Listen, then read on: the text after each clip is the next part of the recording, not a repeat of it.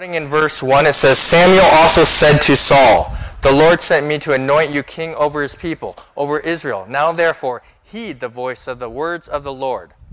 Thus says the Lord of hosts, I will punish Amalek for what he did to Israel, how he ambushed him on the way when he came up from Egypt. Now go and attack Amalek, and utterly destroy all that they have, and do not spare them, but kill both man and woman, infant and nursing child, ox and sheep, camel and donkey. So Saul gathered the people together and numbered them in Telaim, 200,000 foot soldiers and 10,000 men of Judah. And Saul came to a city of Amalek and lay in wait in the valley. Then Saul said to the Kenites, Go, depart, get from among the Amalekites, lest I destroy you with them. For you showed kindness to all the children of Israel when they came up out of Egypt.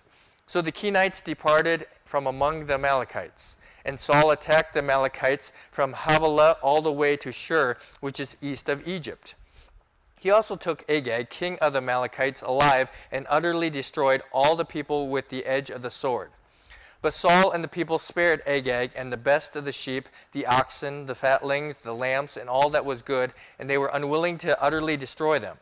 But everything despised and worthless, that they utterly destroyed.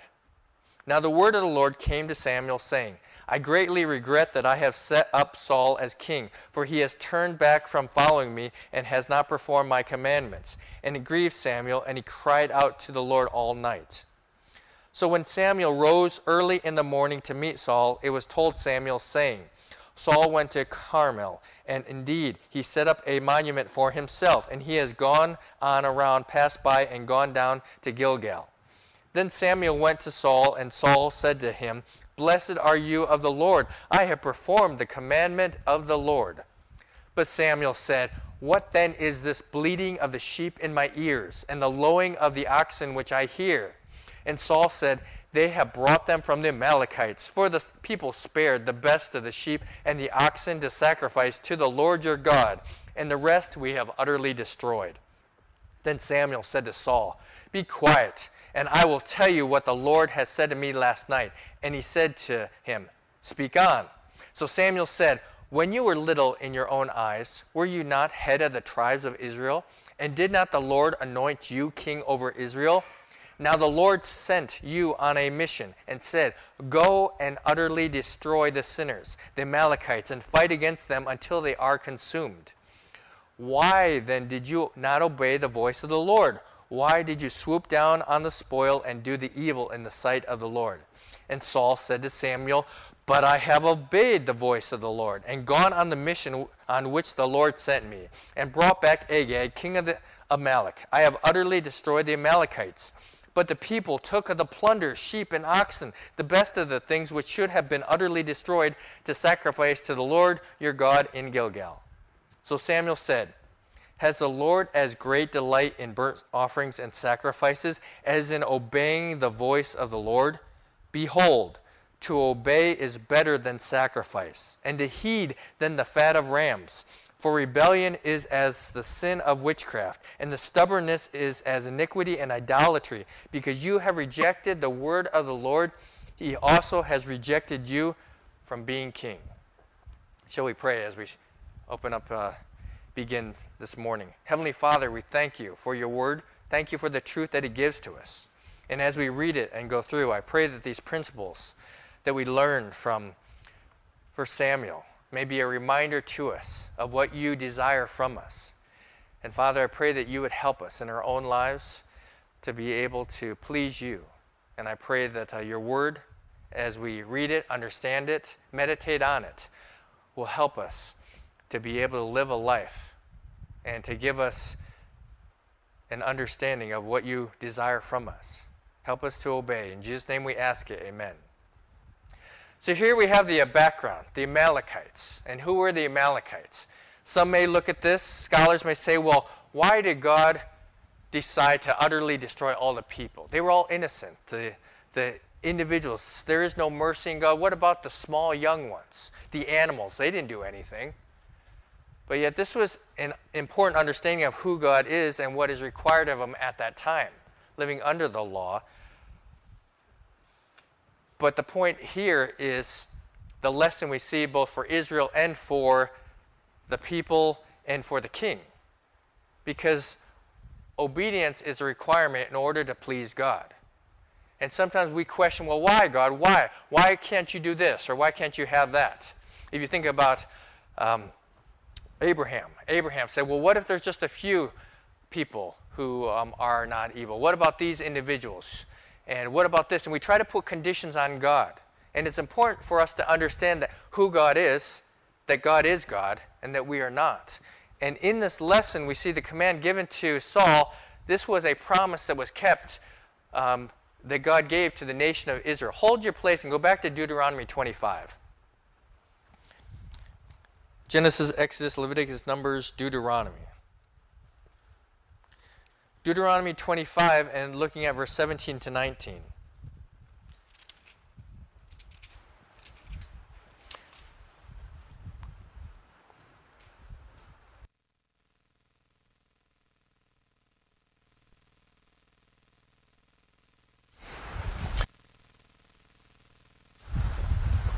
All right, is everything okay? Good. Okay. Just make sure it's not me. And what you have here is, as giving the law, giving some of the requirements to the nation of Israel, we have the promise of the revenge upon the Amalekites. And here, the Amalekites were a nomadic tribe. So when it says the city of the Amalekites, it's just where they were living. It's not like they stayed in one place. But they were nomadic. They moved along. And they were the ones that the nation of Israel confronted when they were coming out of Egypt. And so verse 17 says, remember what the Amalekites did to you on the journey after you left Egypt. They met you along the way and attacked all your stragglers from behind when you were tired and weary. They did not fear God. When the Lord your God gives you rest from all the enemies around you in the land the Lord your God is giving you to possess as an inheritance, blot out the memory of the Amalekites under heaven. Do not forget. And we might think, wait a second, this is a vengeful God, but this is a promise-keeping God. And part of that is the evil of this nation was beyond and what we would understand. And if you think about how what they did is prey on the youngest and the weakest and kill those. And the evil of the Amalekites. And so here now under Joshua, as they were leading out what occurred to them, you have the promise fulfilled in 1 Samuel through King Saul to say, hey, now you are to take and to completely blot out their name. But the first thing we have as we go through here, back in chapter 15, is the command of the Lord to complete this. And as one who is under the authority of God, the king, he was the representative, and he was to keep the promise. So the first lesson we learn is that he doesn't keep his promise. And we see here in chapter 15, verse 9, it says, but Saul and the people spared Agag and the best of the sheep, the oxen, the fatlings, the lambs, and all that was good, and were unwilling to utterly destroy them. But everything despised and worthless, that they utterly destroyed. Here what is presented is that partial obedience is still disobedience. Partial obedience is still disobedience. It is important to understand because Saul interpreted his actions as obedience. I did what he told me. But instead of measuring his actions against God's law. And we cannot redefine our sin as being acceptable before a holy God. If you were to imagine a politician or a lawyer, if you were to tell them to do something, and you think it's very clear, or even your children, sometimes your children are lawyers, many lawyers, because they interpret it. Employees, sometimes we interpret what the boss wants, or other individuals. We interpret them based upon maybe our background or based upon what we hear. But it doesn't change the law that was given prior. And it was clear. It was to wipe out, to completely kill this nation, but not only just the nation, the animals and everything. But Saul, he interpreted his actions as obedience. I kept this because I had a purpose for this. I was going to save them for worship. But yet, we learn here that it is still disobedience. And I think it's very important because in our own lives, what often happens is when we are presented with situations, and here ethically and these dilemmas morally. We're challenged with what do we do in certain circumstances. God's word says this, and how do we deal with this? And we have to interpret it in a Christian worldview of how to live.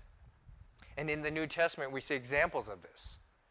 But it's important that we understand when we are given a clear mandate by God, that partial obedience is still disobedience. And humanly speaking, we're very good at this. We're good at taking God's laws and trying to redefine them to fit our own situations. And but when there are clear mandates, we need to follow them. And we could look at a few in the New Testament. We could take some of the commandments as we see transferred into the New Testament that Jesus said, "Thou shalt love the Lord your God with all your heart, with all your soul, with all your mind, and also love your neighbor as yourself." All those who we encounter. Remember, in the first century, it was like they were trying to define, okay, who is my neighbor? And we get caught up in the vocabulary because it's okay, I'll be nice to my neighbor because they're right next to me and I have to live with them. But the word there used is neighbor, all those who we encounter. Well, that changes it, because to be Christ-like, to treat Christ-likeness to those around me who I don't like, it's not fair, because these people have wronged me. And what often happens, we interpret God's laws as, well, justice.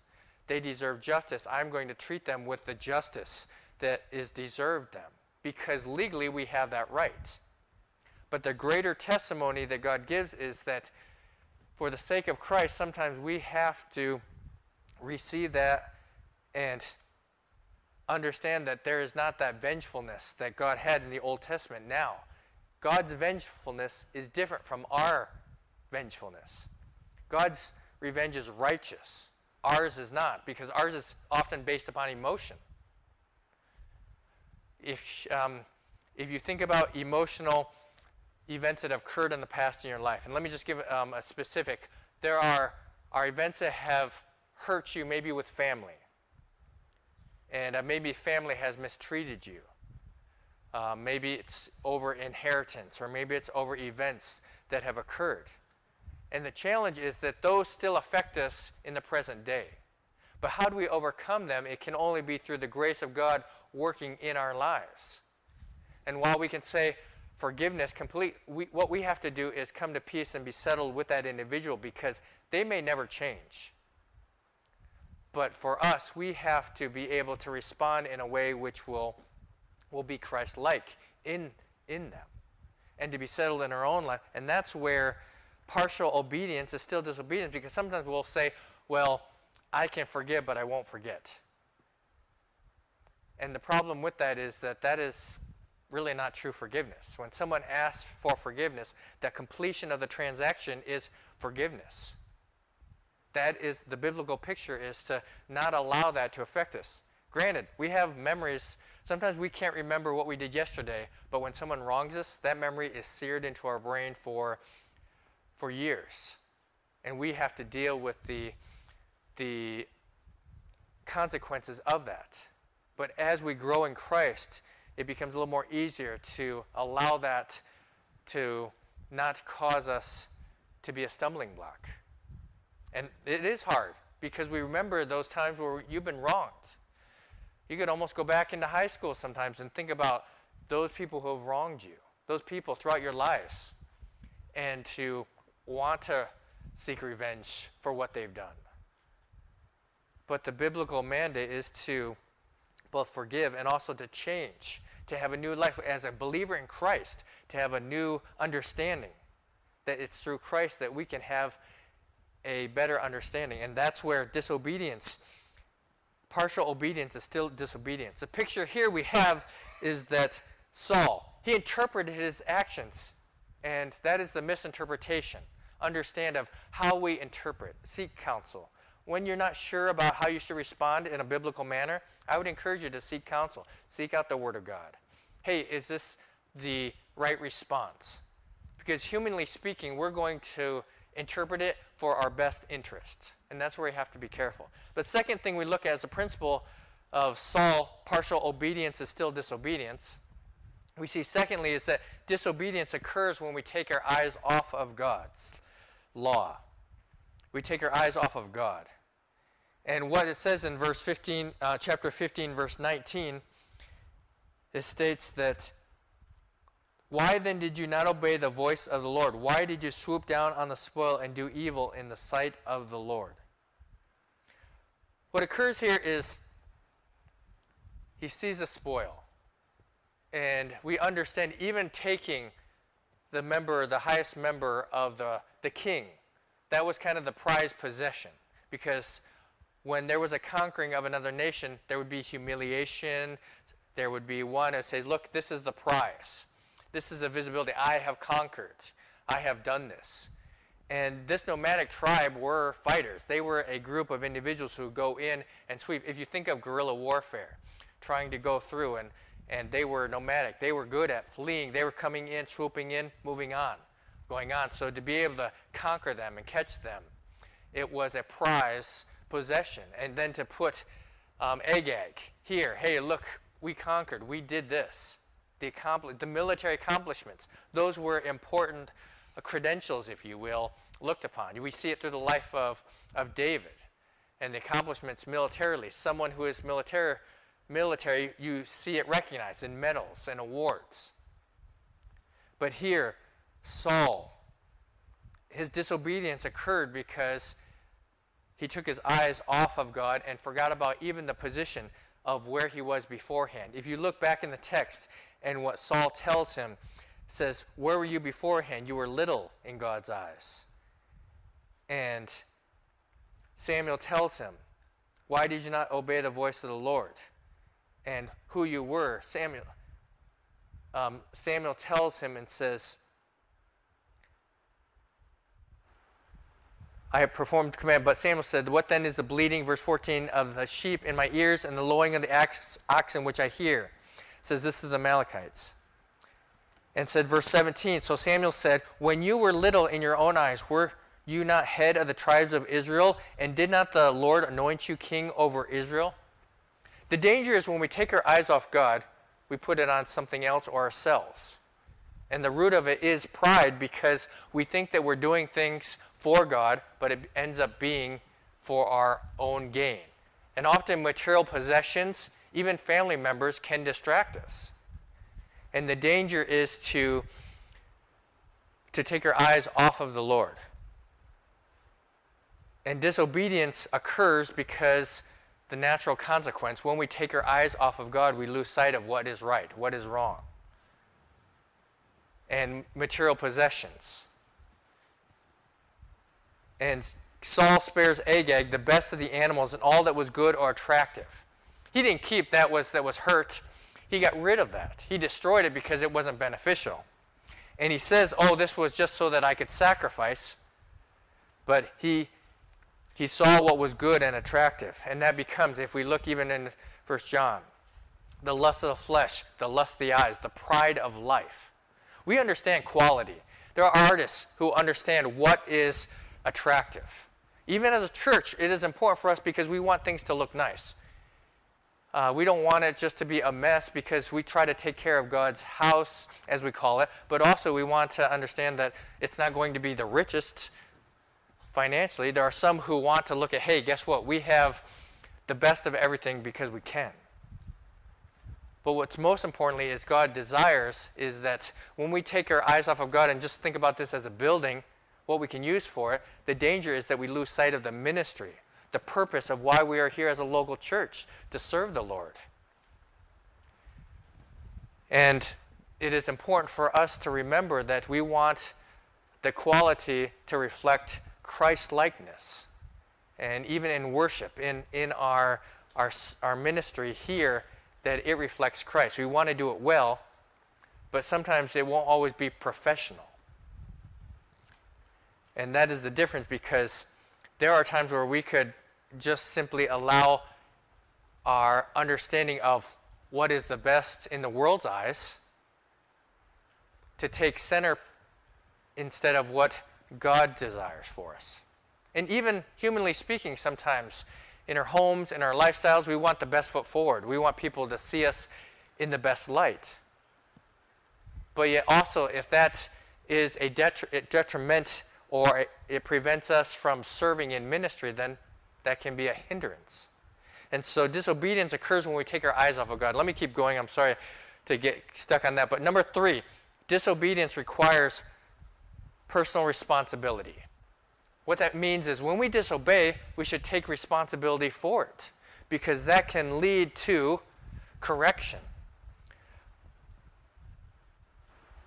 As we see here, it says in verse 20 and 21. Going back to verse 20 and 21, it says, "And Saul said to Samuel, But I have obeyed the voice of the Lord, and gone on the mission on which the Lord sent me, and brought back Agag, king of Amalek. I have utterly destroyed the Amalekites, but the people took of the plunder, sheep and oxen, the best of the things which should have been utterly destroyed, to sacrifice to the Lord." If you look at those words, there's a little bit of blame placed on there, saying, well, it's the people who did this. If we look back at Aaron, when it was the time of the golden calf, they were crying out, and he gave into that pressure and says, hey, guess what? I threw this gold into the fire, and out came this calf. Isn't it so easy to blame others, especially when we're confronted? We feel it. That's the natural response, humanly speaking. If you're a politician, if you're anyone in viewpoint, well, it's not my fault, it's so-and-so's fault.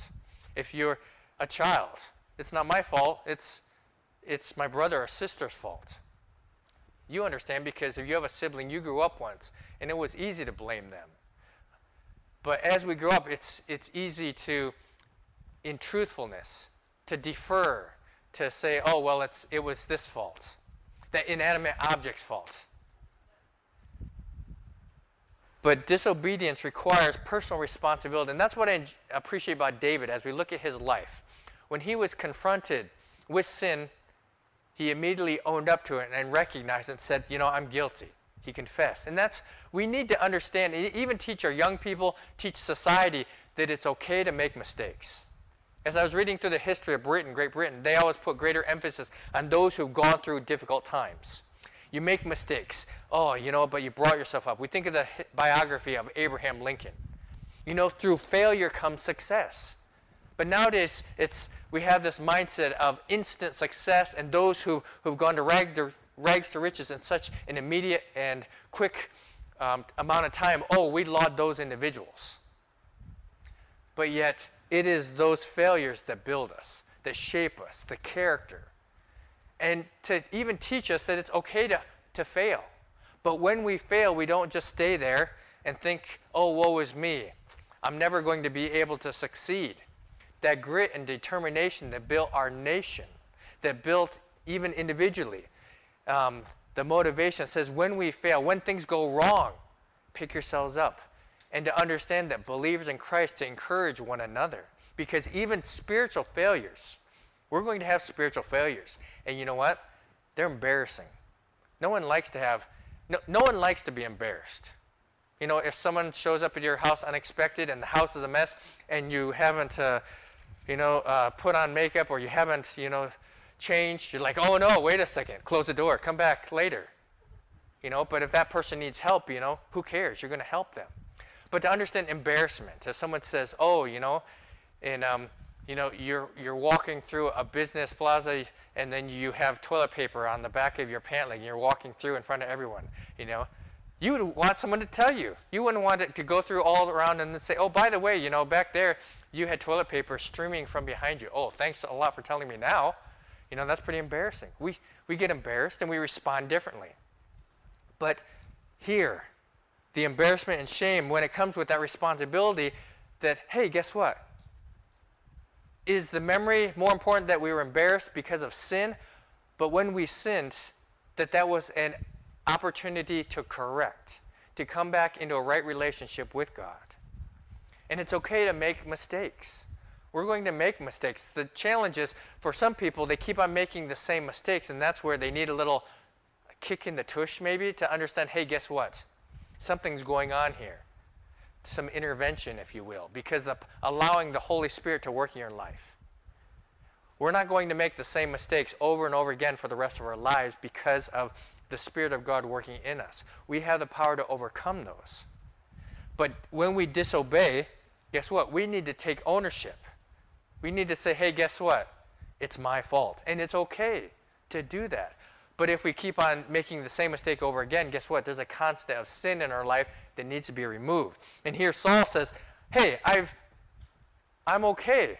I obeyed you. It's the people who took all the animals, and they're the ones. They should be responsible. Don't blame me for this.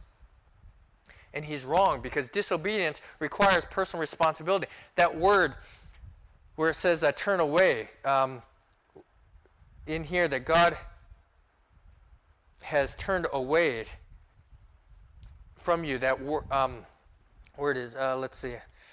Sorry, I'm using two different translations, and where it says, the Lord sent you on a mission, go and utterly destroy the Amalekites and fight against them until they are consumed. Why then did you not obey the voice of the Lord?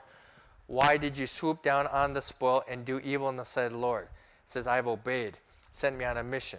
And it was the people who took the plunder. And what occurs there, that there's a word there that says, you have turned away in the original language, and that is the same word for repentance, is a turning back to God, whereas Saul has, because of he has in his volitional will decided to turn away from God. It was an act of conscious act, a personal decision. And that's where sin comes from. And when we sin, that we need to also, in our understanding of that sin, turn back to God. And he blames the people. Fourth thing we look at, the point is, obedience is the single greatest act of love to God. As we think about wanting to do what is right, for those we love, if you think about someone you love and care about, you want to show love to them. Someone was telling me about sometimes different gifts that they give. It's like, you know what, I don't like gifts because the gifts that my family gives me, they want to give me something and I have no use for it and I'll throw it away. And I said, well, maybe they could give you a gift card for a restaurant or something. But he just, they want to give something because they love him. They care about him. And it's seen through that act. And sometimes like, oh, don't give me anything. My parents, they say, don't send me anything. I just don't want anything, flowers maybe, but there's nothing there that we can give. But our natural desire is to demonstrate love in how we receive love. If you've ever read Love Languages by Gary Chapman, there's a distinction in there. Some through words of affirmation, some through gifts, some through quality time, some through acts of service. How you perceive that you're receiving love, you'll often reciprocate in the same way. That's why sometimes couples are at odds because, maybe there's that one spouse who's giving little gifts all the time or writing little love notes, and for the wife, they couldn't care less about that. They just want them to spend some time with them. And then the other person's like, oh man, I'm so busy, I don't want to spend time. And so there's a conflict in the relationship until they understand and perceive how love is. But to show love to Christ, to God, one of the important acts is obedience. To obey God. And how do we obey God? Well, it is, if you think about it, through the conscious act of prayer, Bible reading, obedience, to obey. And here, Samuel clarifies it to Saul, to obey is better than sacrifice. What often happens as believers and in the church, we try to give God things. Oh, if I give God my time, if I give God monetary possessions, while those are beneficial, sometimes he doesn't have our heart. The fact that in obedience, whereas sometimes God wants us to grow in our personal relationship with Christ through time spent in prayer, in Bible studies. I'm guilty of this. Life becomes so busy. And if you think about the Psalms of meditate day and night, we're good at sometimes getting a checklist done. Oh, I can do this, get that done, and then on to the next thing. But sometimes what God requires us in faithfulness is to meditate over it, to think about it, to dwell on something. Some of us aren't very good at that. We get bored very easily. In prayer even, there's so many distractions. But when God brings something to mind, hey, this is an important message. It's kind of like when you get in a text, all of a sudden the phones start going off and it's an amber alert or it's a silver alert. Sometimes we need that from God that says, hey, guess what? Pay attention to this because this is important. There's someone who I want you to minister to. Or, hey, there's something important in this text that I want you to think about. That would help us a lot, but that's not how God works. But in our obedience, when we read the Word of God over and over again. There's going to be a highlight in text that is going to stick in our conscience that God wants us to think about when we meditate over it. When the people that come into our life, when we think about their spiritual needs, there's going to be those who God places on our heart to impact for Christ. And so obedience is the greatest single act of love. Saul forgot what pleases God, and obedience is better than what we can do for God and what we can give to God. So it's important, it's a simple lesson. Than what we can give to God, obedience. And sometimes that simple song, obedience is the very best way to show that you believe, doing exactly what the Lord commands, doing it happily. Action is the key, do immediately, joy you will receive. Obedience is the very best way to show that you believe, and you spell it, and it goes on. We could sing that as a congregation. You might think it's very juvenile, but it's a reminder because obey. There's so many things that we're doing. Oh God, I want to do this for you. I want to do this for you. Think about those we care about. We want to do things for them. But it begins with, is my heart right with God? Personally, intimately, that communion, that fellowship. Because when it begins there, then the joy of the Lord springs over in what we do for God. And there's fulfillment in even what we give for God. Because sometimes when our heart is right, then God asks us to give something hard, it's a little bit easier. Sometimes God asks us to sacrifice family members, where it might mean in an illness, or even as a missionary to go overseas. And it's like, wait a second, Lord, I don't want that to happen. But God, what is required of God? But when we're in a right relationship with God, there is joyfulness in that obedience. Next thing we see here is, the last thing is, disobedience occurs when we fear others more than we fear God. And that's what happened to Saul. If you look at his life, the challenge is being in a high-profile position. You often are worried about your constituents and others, what they think of you. Maybe you're at a job and there's people who depend upon you. And what often happens is you're more concerned about other people rather than the focus of what your job serves. And it comes down to ethical dilemmas. Because there's those who are going to ask you maybe to do something who has a little bit of power control over you. But yet you know what is right. And so that's where, if you understand the standards, first of all, biblical standards, the biblical principles, to be able to live by those. Because those will affect how you perform your job, how you live among other people. There are certain social mores and guidelines that we have in society, but those are becoming more blurred. And as we try to discern, how should we respond in this situation? Especially with people who believe differently from us. Engagement, interact with them. And so when we fear others because of maybe what they can do to us, maybe what they can say, there are those who are we're fearful of someone who can harm your reputation. And that's a hard thing, because they can harm your reputation and say, oh, so-and-so did this. And it might not be true, and you would fight for that, but understand that there may be purpose in that as well. We don't enjoy it. I don't think most of us enjoy having our reputation maligned, or maybe going through a suffering or difficult situation, even when it's not your fault. But to understand that God is in control, and that here disobedience occurs when we fear others more than we fear God. And so sometimes it's during those challenges and sufferings and trials that we turn away from God, because we don't understand the set of circumstances. And here, 1 Samuel 15:24, it states and says, 1 Samuel 15:24, getting the right, that Saul said to Samuel, I have sinned, for I have transgressed the commandment of the Lord and your words, because I feared the people and obeyed their voice. When people are big and God is small. And that's why I think it's important that our understanding of God affects our obedience to Him. That's why our personal relationship with Jesus Christ, that constant, growing, vibrant, when we read the Word of God, it is living. When we are constantly in a time of devotion and reading and interaction with others. There are some who want a conscious understanding. They just have an intellectual understanding of God. God, you're there, and they just want even a philosophical understanding of who God is and an academic. But yet God is not just an academic. God is living, and He is also personal.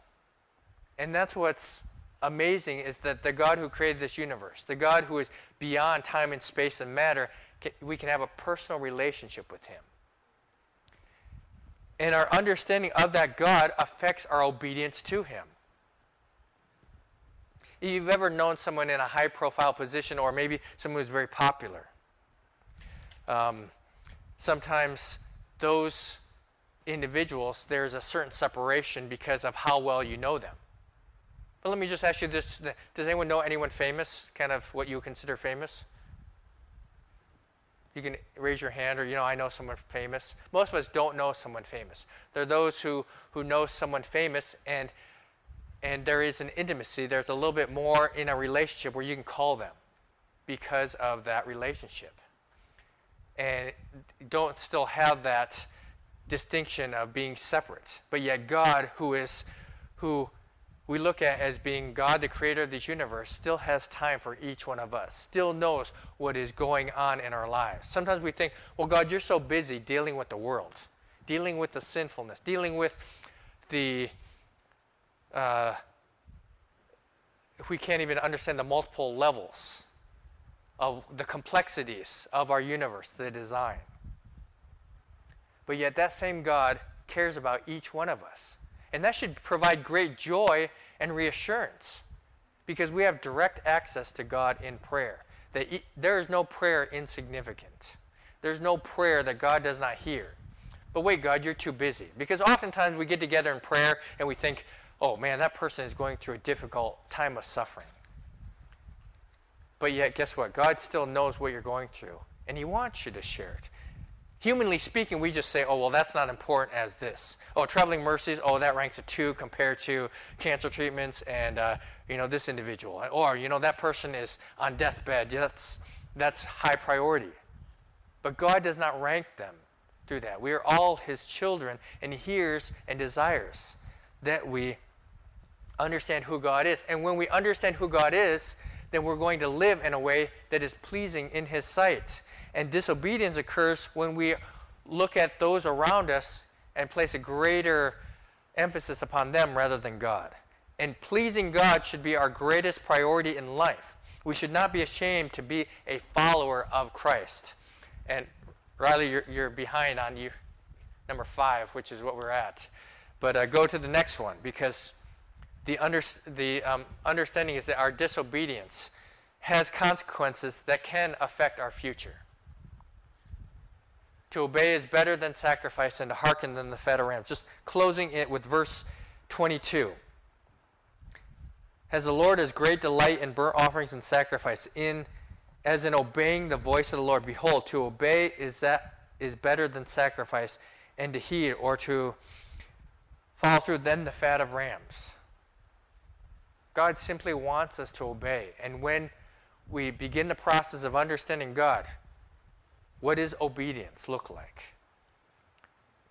It starts initially with our personal relationship with Jesus Christ. If you're here this morning and you haven't placed your faith and trust in Jesus Christ, obedience begins with entering into a personal relationship with Jesus Christ, to confess your sins, to ask Jesus Christ to come into your life and save you, to believe that He died and that He rose again. Because then through faith, you are in a new relationship, and you are God's child. And that means that you have an eternal home. If you've never done that this morning, I would encourage you to do that. It can be done at your seat. You can take a little card in the back, booklet in the back that says the bridge. You can come forward. Someone will help you later. But just understand it starts there. If you've never trusted Jesus Christ, today is the day. But maybe you're here this morning and you really haven't thought about obedience to God. You've just been trying to live out a life that, as a good Christian, to obey is better than sacrifice. what that means is beginning first and foremost, is your personal relationship with Christ growing? God is not finished with you yet, and I try to impress upon that there is still a purpose to your life, and God is not finished with you yet. And I know that each of you have talents and abilities and skills that God can use. So whether it simply begins with growing in your personal relationship with Christ, to understand more about what God has for you. Maybe there's someone who's God has brought into your life to help you to understand that, hey, God has placed this burden, or not a burden, a person who's a burden, they may be a burden, but to understand that God, there's someone in my life that God wants me to share Christ with, or to help them grow in Christ.